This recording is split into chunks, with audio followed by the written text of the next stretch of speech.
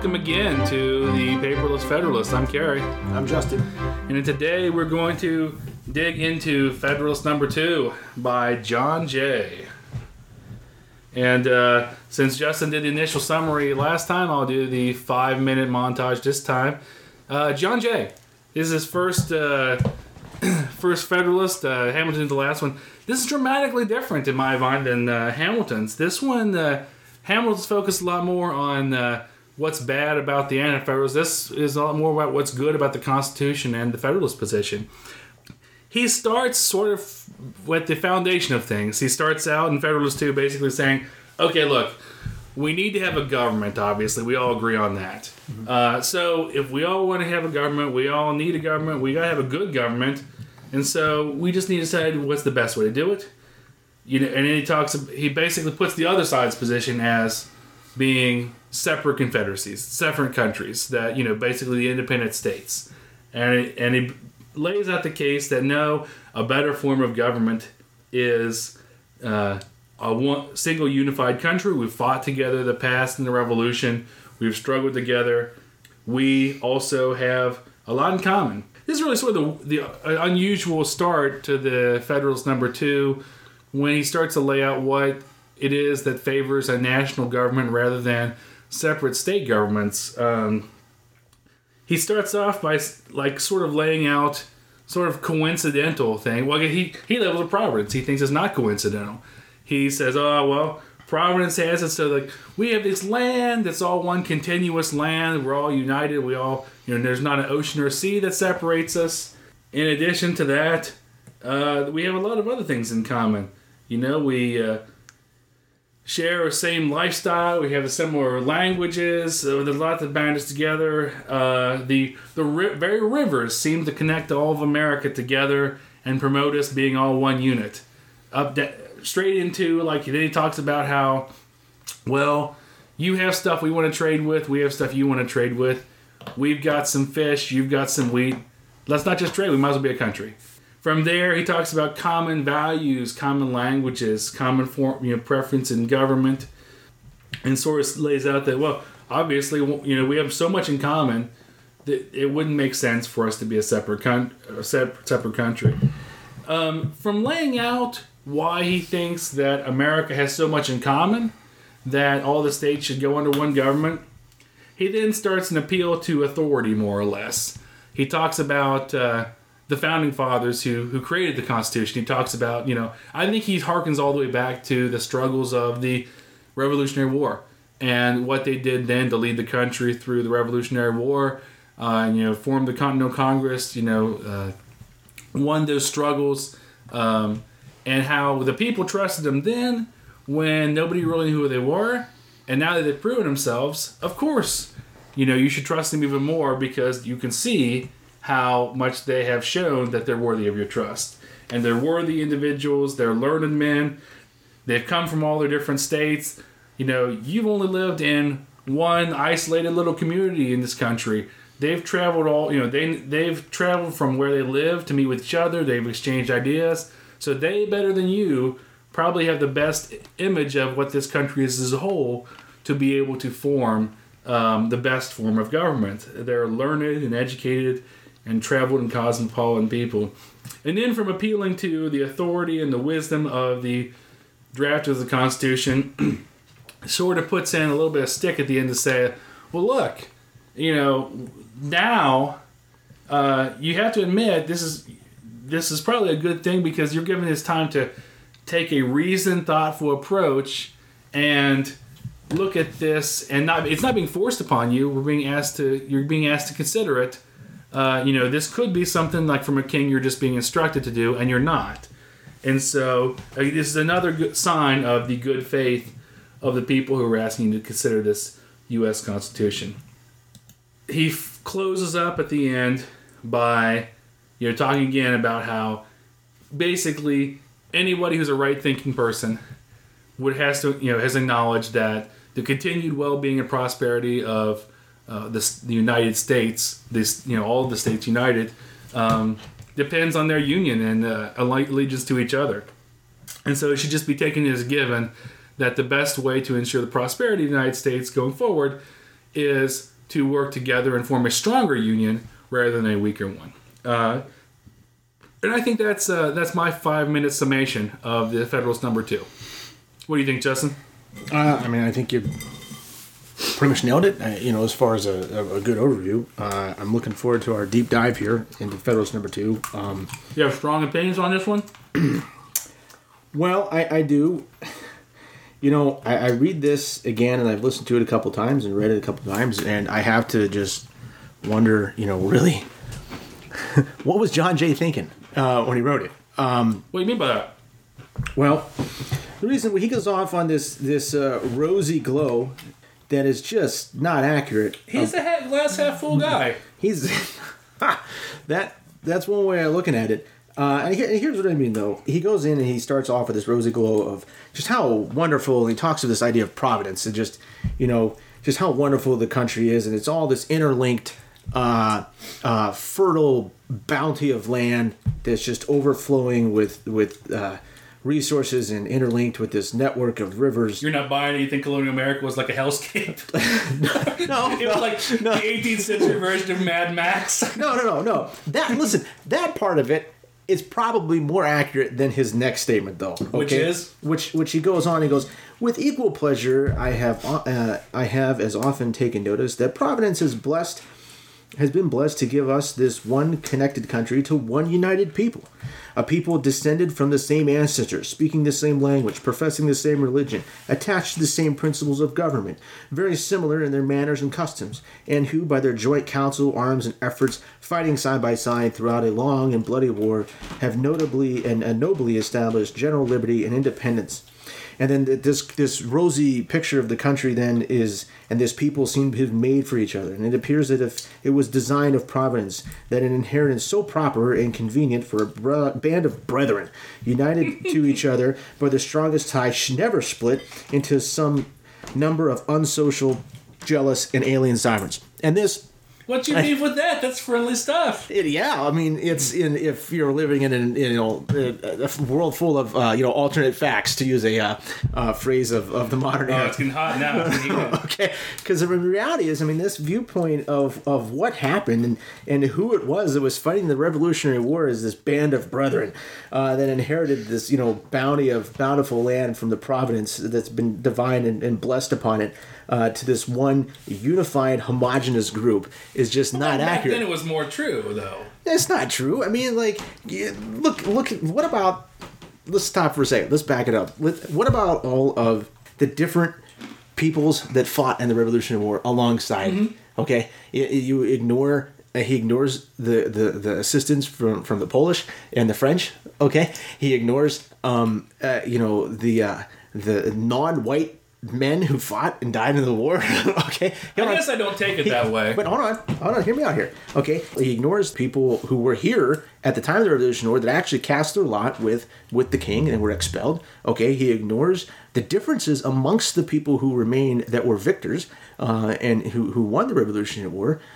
Even if they are white men, that somehow all of the areas of Europe that they have come from are all homogenous. And that's like the equivalent of saying that, the people from Pennsylvania are the same in today as the people from New Mexico. We're all from kind of the same country today, but there's some significant differences in the cultures in the two regions, the southwest of the country and the northeast. And the same way that the people from different sections of England or different sections of Europe or France or wherever that happen to come over here and settle here, that there's no differences in the religion or tradition or that they're all just as one homogeneous block.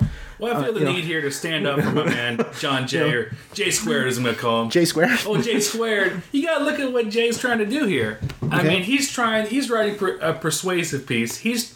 I guess the way I take it is and I'm being generous to him because of it. What his writing here when he's talking about how we're all on the same side, we're all alike and everything. He's basically doing the 18th century equivalent of a corporate team building exercise. And the Constitution is his trust fall. Hey, we're all on the same team here. We all work for USA Unlimited. Mm-hmm. We're all on one side. Trust me, because we're all together. We're all working in the same office here. And so I felt like that's what he's trying to do. I think while it's true that the effect of it is to maybe exclude or belittle or push to the side differences and contributions by people who were not identical in their beliefs and demographic makeup, I think part of that is his intent to erase those differences. I think he's trying to create an image that what unites us is bigger than what divides us, and we should all work together because we're on the same side and wanting America to be better. And maybe the other half of it that's unintentional is... But does he oversell that point? He might be, to some extent, he's open to do that because he's a product of his time. I mean, that's not unique to him. Mm-hmm. You're not going to... It's more rare to find someone who was open to the view of anyone besides, white Anglo-Saxon Protestant males is primarily what America's about, than the reverse.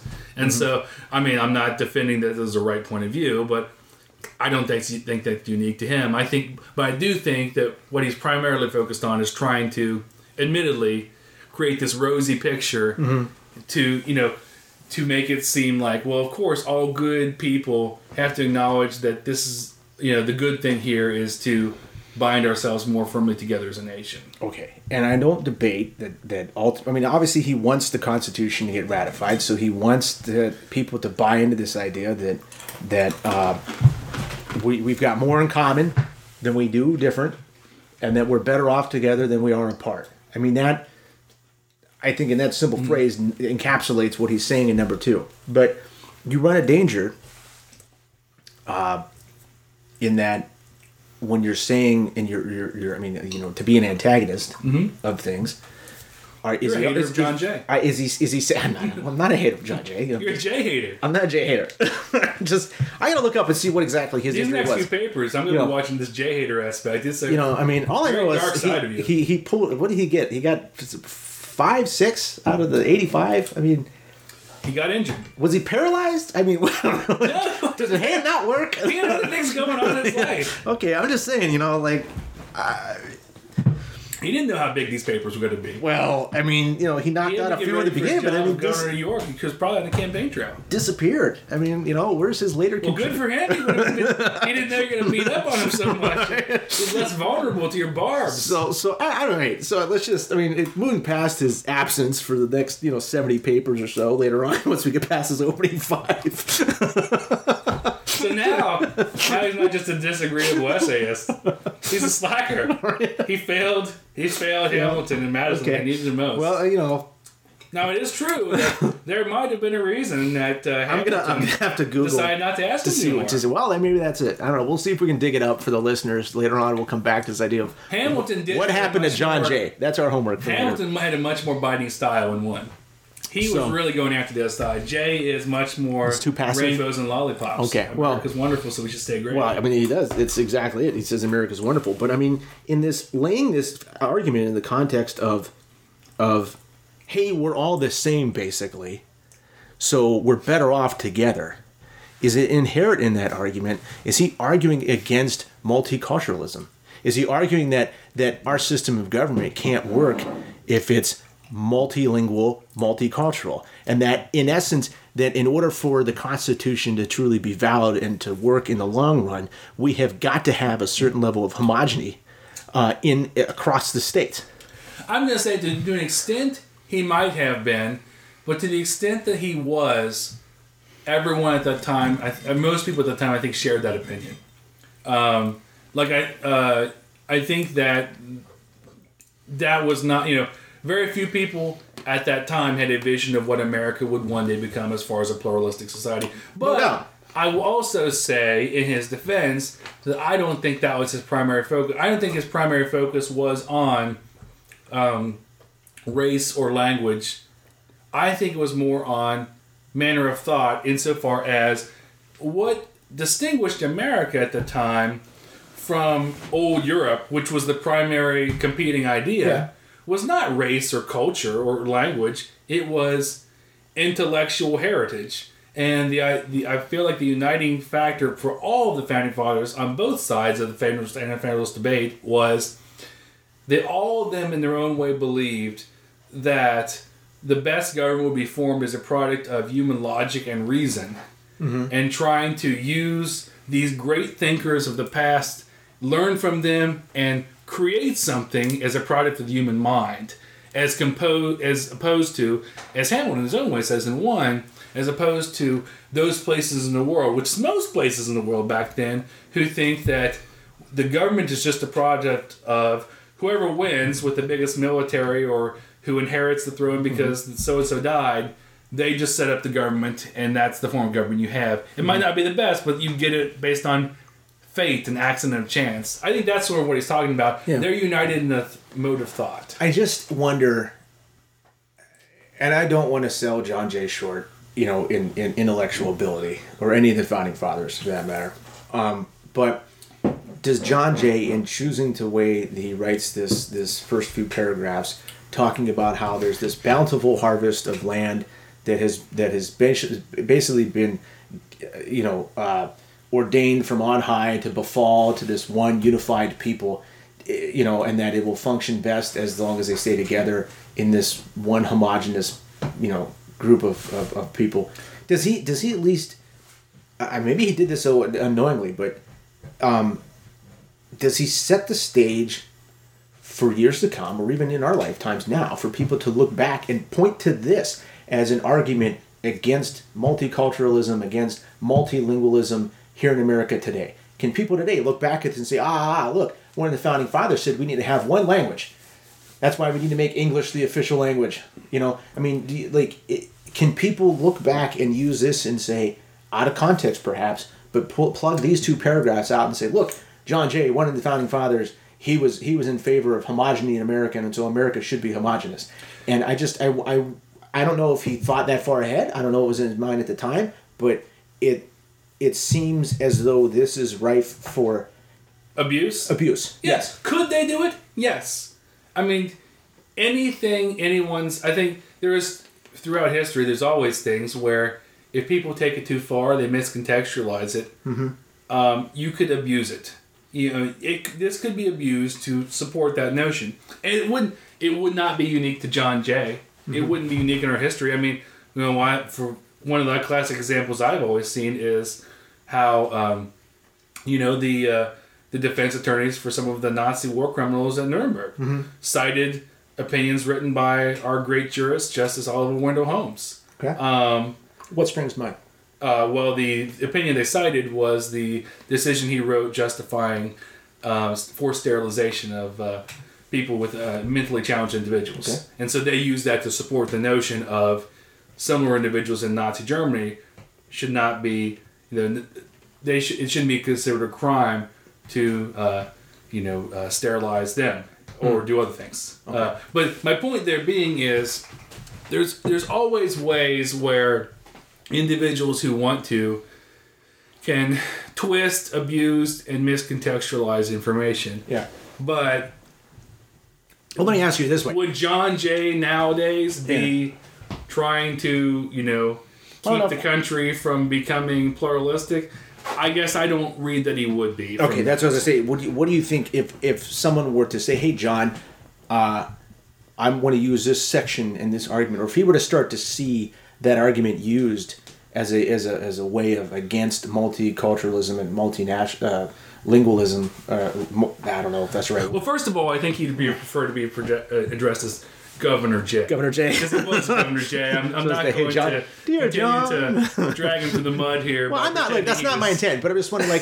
He wrote this thing, and he published it. And we always have to be careful with what we say and how it's perceived. And they're all starting at the beginnings of a public relations campaign, as we talked about, to argue for the ratification of the United States Constitution. And this is the second one that they've put out. This is his first. And so, in that light, you got to think that he spends some time. I mean, I know they're cranking him out fast, but this is the first one he's done out of the gate. Yeah. And he's got to at least have considered what it is that he's saying and why he's saying it. And I think he has. I think it's a reasonable assumption.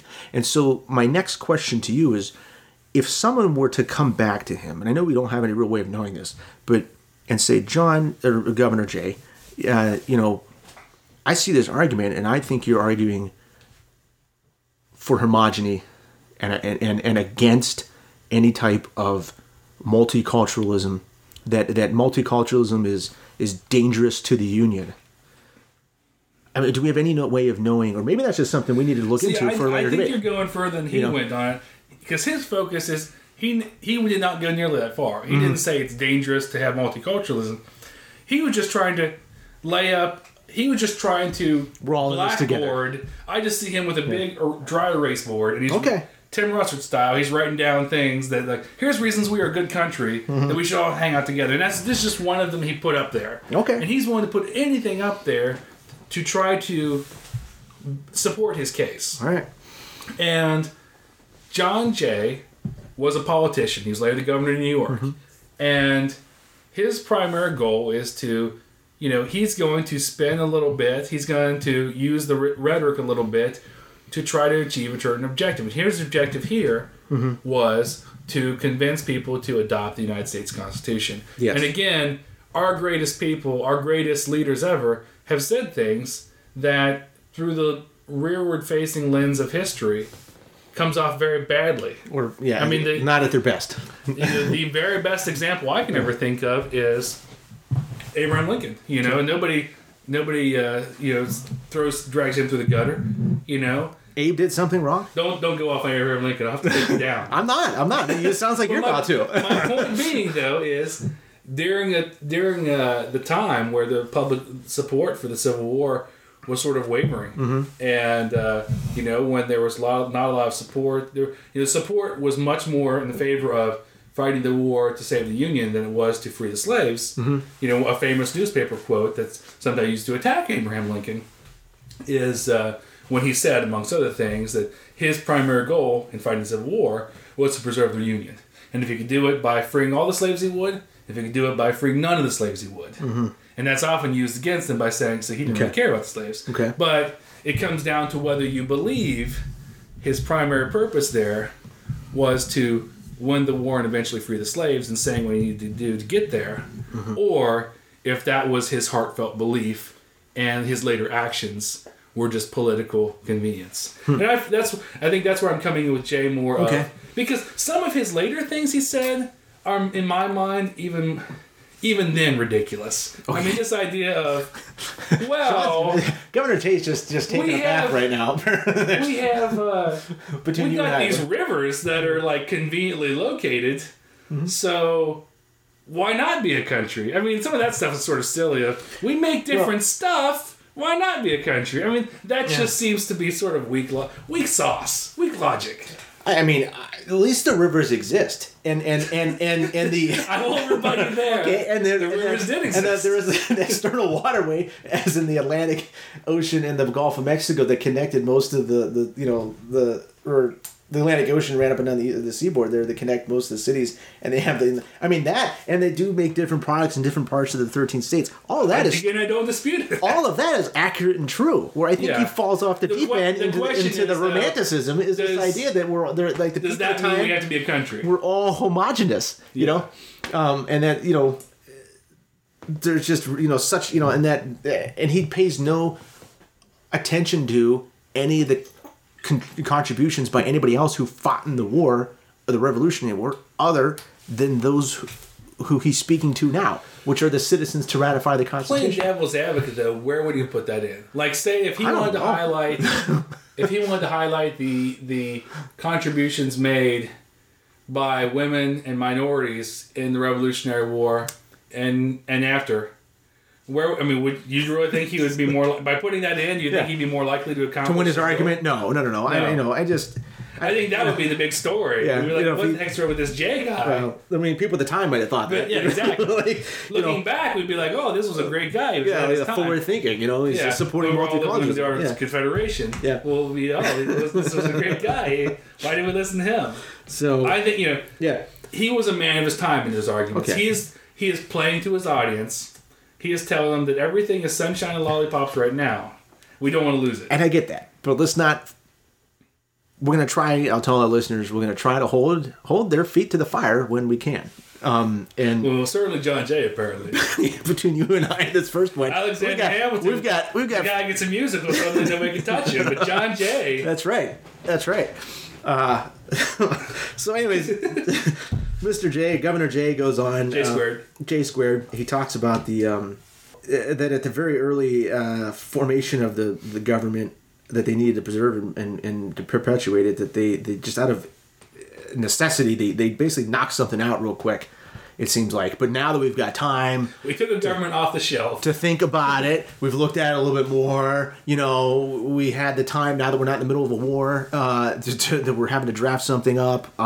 We've gone back, and it makes sense that we're going to look back at it and realize that there's some deficiency and inadequate to the purpose it was intended to answer. So, that's his setting up this argument that, like, look, what we did at first was a draft.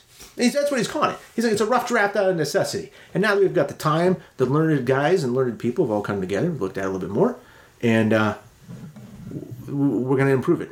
And improve it in the form of this United States Constitution. He's basically saying, in my mind, that, like, the Articles of Confederation was like somebody's, like, junior high or high school girlfriend, first girlfriend ever, is like, well, just having a girlfriend was great. Just having a government was awesome. We never realized we could do that before. What we did was spectacular. It was really great. But then later on, we figured out that, like, this government had some really weird habits. Yeah. Had way more cats than we knew we were going to have. Yeah. Things got weird. Maybe we need to move on. It's not... It's not you, it's me. It's not them, it's us. It's just not well suited for us with all of our rivers and continent and land and stuff. And various goods. Yeah, it was, we learned a lot about ourselves and about them, but it's just time to move on. Yeah, he is, again, much less aggressive than Hamilton. He's like, Absolutely. Let's move on to maybe like a college government now, or an adult government. We're not living with our parents anymore. We've got jobs, so we need a more mature government than we used to have.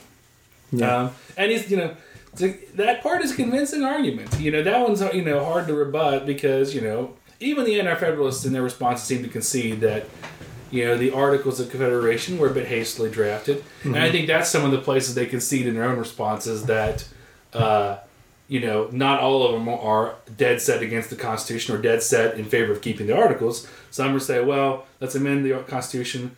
Or, we do need to replace the Articles, but with something better than this. This is not the best. Let me ask you, because I think you maybe have touched on the Anti-Federalist papers a little bit more than I.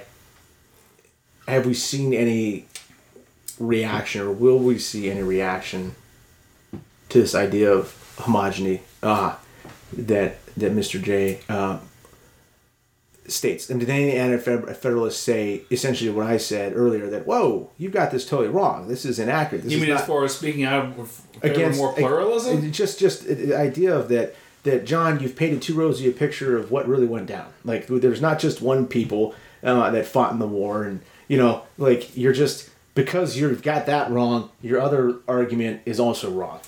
Not directly in the way you're talking about. There was one, I can't remember which number it was, but and it's further down in Jay's writings when he and we'll get to it here in a few weeks, where he talks about the then existing movement from Scotland and England to achieve union with one another. Okay. And the Anti-Federalists come back and say, well, that was a horrible example. Because, Jay's trying to argue that, other countries are trying to get closer together, too, to consolidate their governments, so we should do that.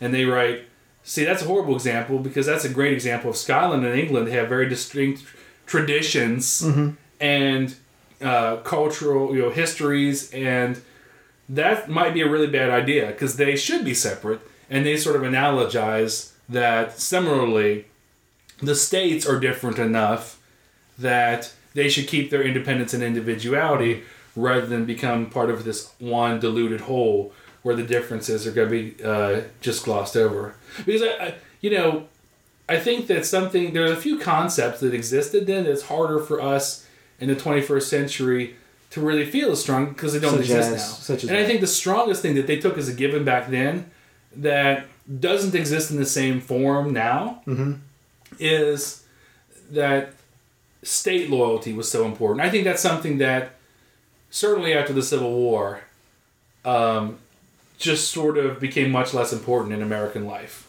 As far as the Founding Fathers, even in the Constitution, they seem to think that states would have, everyone from the same state would tend to have the same views on things, and that people's interests would be determined on by the state they lived in. And that's true to an extent still, but it's really not because you live in a state. It's because certain regions seem to have more pan-state issue. But so both the Federalists and the Anti-Federalists seem to take that as a given of, the Federalists took into account that, states, that parties weren't going to be the big thing that political arguments would form around. Not political parties, but the states. And the Anti-Federalists took as a given that it's so important to keep state voices in the national political discussion that they'd be diluted by this strong national government. I don't think that's something that really changed a shift away from... tell me what you think. You mentioned post-Civil War as to when that was something that changed, where people's identity was no longer necessarily driven by the state from which they hailed. I think that's even a more recent phenomenon. I'd say that's something that as that has dissolved, the more people move around in their lives, the more families are no longer confined to one state. I think that's accelerated. And that's what accelerates this idea of no longer being as concerned about I'm an Ohioan or I'm a Kentuckian. Yeah, like how many people Illinoisan or whatever side with their state over the country in a dispute. Yes, armed dispute. How many people? A rebellion. But even without getting into an armed rebellion, how many people would side with, say the state legislature has a particular view, but the political party is the opposite. Okay, and would the individual say, "Well, my state thinks this is the case," and now I think that's why I think on the current political map you have so many states that are red, dyed-in-the-wool red, and dyed-in-the-wool blue, is because where people live doesn't necessarily coincide with what their views on something are.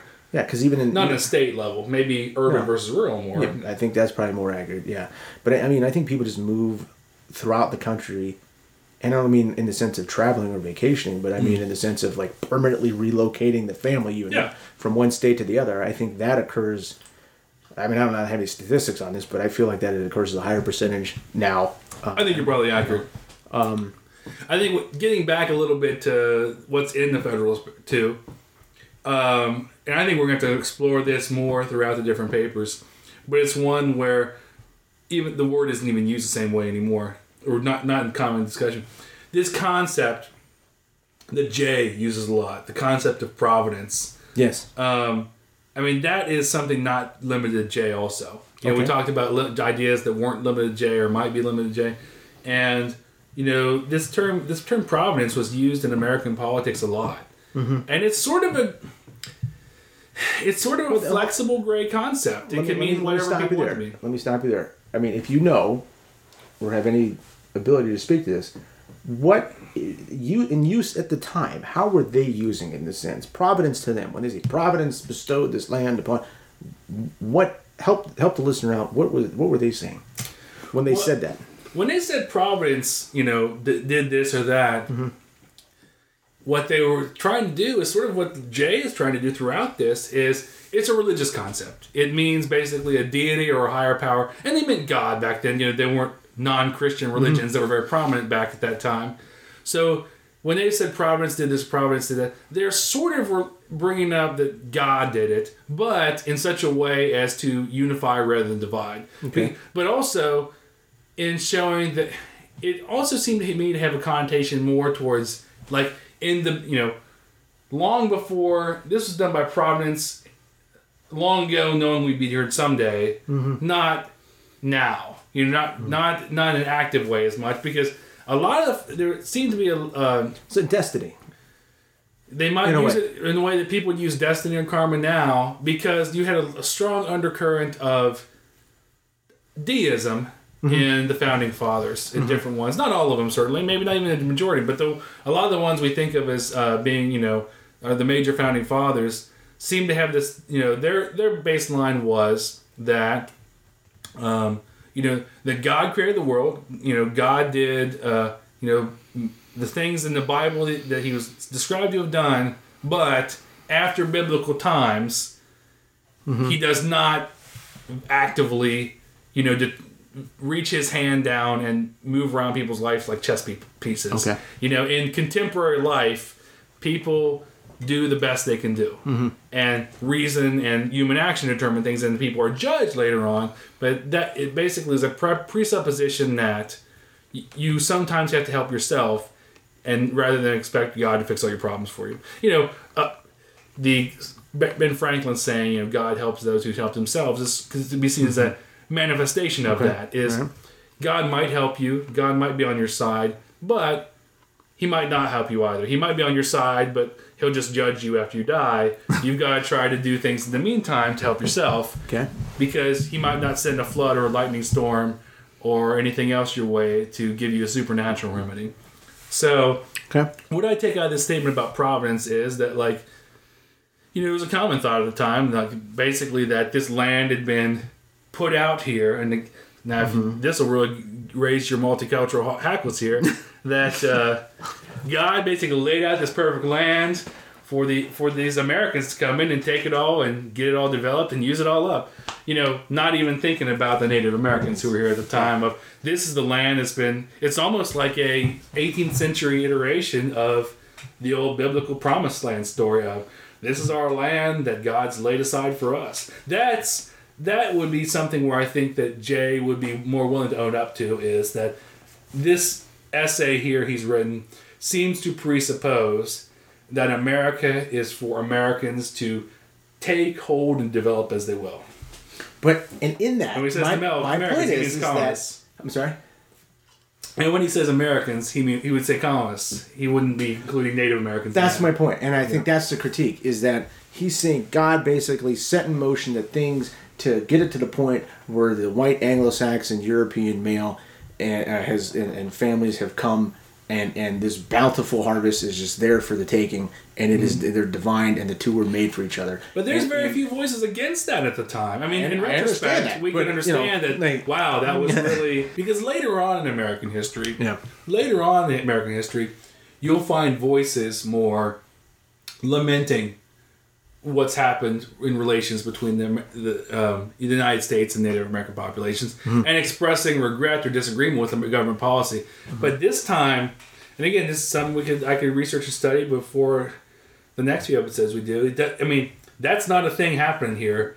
Pretty much any Europeans, including European descendants in the colonies at this time, they don't have anything even remotely resembling what we consider to be enlightened views on Native Americans at the time. Just no, but there was a one-sided argument back then. Yeah. And anything that Jay would have said in this essay, talking about that issue, probably would have worked against him rather than for him. Yeah. So it goes on. There's something else that was interesting caught my eye. A little bit towards later on in the paragraph,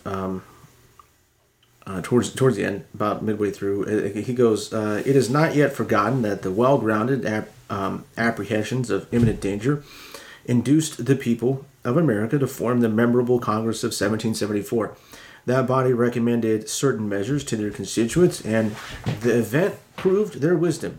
Yet it is fresh in our memories of how soon the press began to teem with pamphlets and weekly papers against those measures." So my question to you is, because it seems to me that what he's saying is, look, we get hit with this campaign against what we were suggesting. Yeah. And here again, we're bringing out this new U.S. Constitution. People were scared and in opposition when we first started to talk about independence from Britain. I think that's his point there. Yeah. Okay. Is to say, that spirit of fearful small c conservatism, is something that those people are always going to say that. There are some people who are always terrified of change. They're always happier sticking with what they have, even if it's bad, because at least they know it. I think that's his point there. Okay. And that's really one of the places where I feel like he is most pointed, because most of it, for the most part, is focusing more about what's good about the Constitution and the Federalist objectives than what's bad about the opposition. Again, radical departure from Hamilton.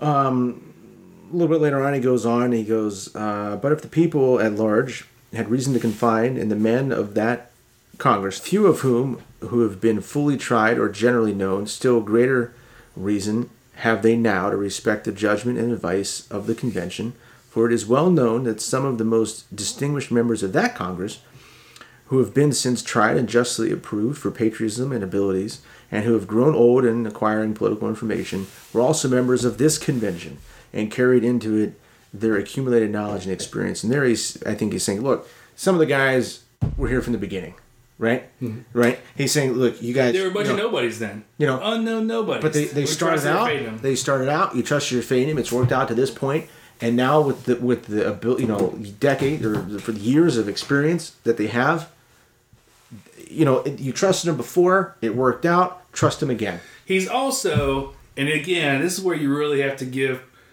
credit to Jay and Hamilton for just being incredibly clever and sending out those secret messages to the people in the know. Mm-hmm. Is he's thrown in that anecdote about the people who've grown old in service to their country. And the people at the time, I'm not sure how much they'd be aware of it, but it's a popular story about how one time when during the Revolutionary War, when George Washington was calling in his staff generals to make some really unpopular announcement or decision, and asked them to do something that he didn't have a lot of support on, whatever was going to propose, and I'll have to look at what it was he was proposing, because that's probably important. But anyways, people came in ready to argue with George Washington, and he was standing there, and he was about ready to read something off in order. So he reached into like his pocket or something, and he took these glasses out and put them on, and there was stunned silence because no one knew that he wore glasses, because he was seen he was tremendously tall and strong, and everyone thought he was just like invincible. Mm-hmm. And so they saw then that he developed this frailty, that he was poor vision, and then when he saw the stunned silence, his quote that he gave to you, what he said to everyone was, "My apologies, gentlemen. It seems that I have grown blind as well as old in service to my country." Mm-hmm. And so when he said that, it basically made everyone just go along with him, because what an amazing man this is, that he has sacrificed so much of himself for the country. And I think that language there, if it was commonly known at the time, that would make people think of that heroic George Washington. These people who have given up their health and their youth to support this country, and how could we ourselves be less heroic and question the goodness of this plan? Yeah, because these are some of those people are now here at the Constitutional Convention. Yeah, they're the drafters. And they're the drafters. And they've led us this far. Why question them now? Yes, exactly. It's essentially what it seems like he's saying to me. And if I could, before I forget about it, I'd like to just call out and pat myself on the back again for some other cleverness of that closing statement there.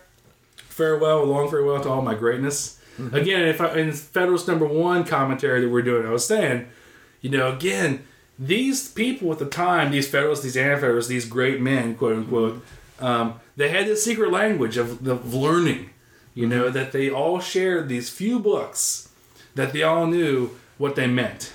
And one of those, we said was probably, knowing Shakespeare's Julius Caesar and knowing what it meant when he used that kind of language. Mm-hmm. But similarly here, the farewell, a long farewell to all my greatness, just sort of goes to prove it. This is a quote from Henry VIII of Cardinal Wolsey when he has been deposed as the advisor to Henry VIII, lamenting that he has been unfairly taken out of that position of power and greatness. Again, that's showing he's sort of signaling to them of, I know that you're reading the same stuff, and so we're speaking the secret language. And so, I'm not sure to which a farmer farming tobacco in that time or whatever would clue into that part. Probably not. And I think you're right. That's the last line of this paper, but what were the lines leading up to it that it was put that line in context if you can? Well, I'll be honest with you. It's sort of a hard one to put into context. Like, why does he drop that phrase? Yeah, it's all honest, and I'm going to look further into it, but it's sort of confusing to me because from the context that he uses it, and I feel like either I'm misunderstanding it or John Jay did, I don't know. When he talks about it as a good thing to be able to say it. He says, he's hoping that whatever happens, he thinks America will have a good reason to say farewell along with farewell and greatness. Like it's a good thing. How I interpret it on the surface is the equivalent of Winston Churchill's speech in World War II, where he says, if our empire shall last 1,000 years, let them say, this was their finest hour. Of, let's be great here, so no matter what happens in the past, in the future, people will acknowledge we used to be really, really great. So see, here I guess I'm reading in that he's saying, I'm hoping that if this all works out the way I'm thinking it will, no matter what, one day, like all empires, America will fall. But when it does, people will acknowledge that we were one of the greatest ever. We were one of the wisest, most powerful, best empires ever. And as we're saying farewell to our greatness, people will have to acknowledge that we were great. And even if we fall, we were great. We were like the Roman Empire of our time. But if you look in the context of Henry VIII, Cardinal Wolsey, who was tremendously powerful under Henry VIII until he was deposed. But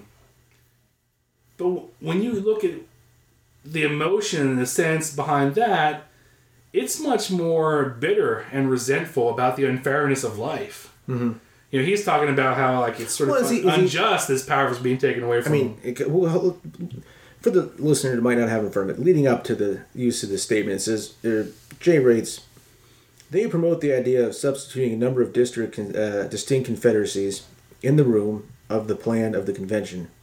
Seem clearly to foresee that the rejection of it would put the continuance of the Union in the utmost jeopardy.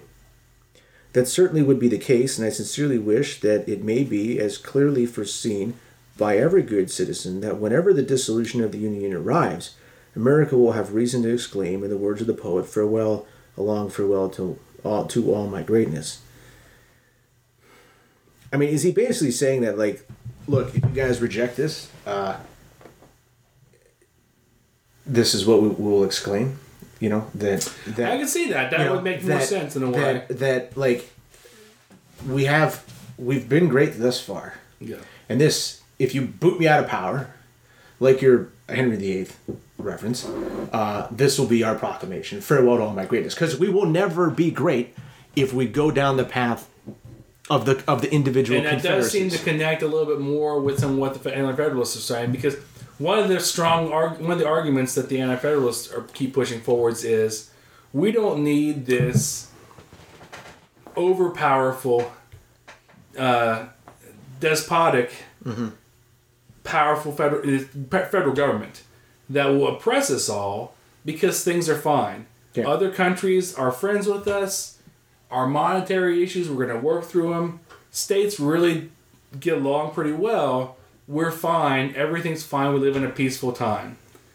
And the real weakness of that argument is that things might get tougher in the future. And maybe that's what Jay is prophesying is things, we might have times of national tragedy, emergency, war, conflict, etc.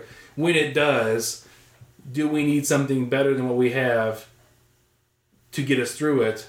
Or is the Union under the Confederacy too brittle, and it will break, and we'll lose our greatness then? And that might make more sense. You know what I mean? He obviously is in favor of the Constitution, U.S. Constitution, as it eventually became ratified.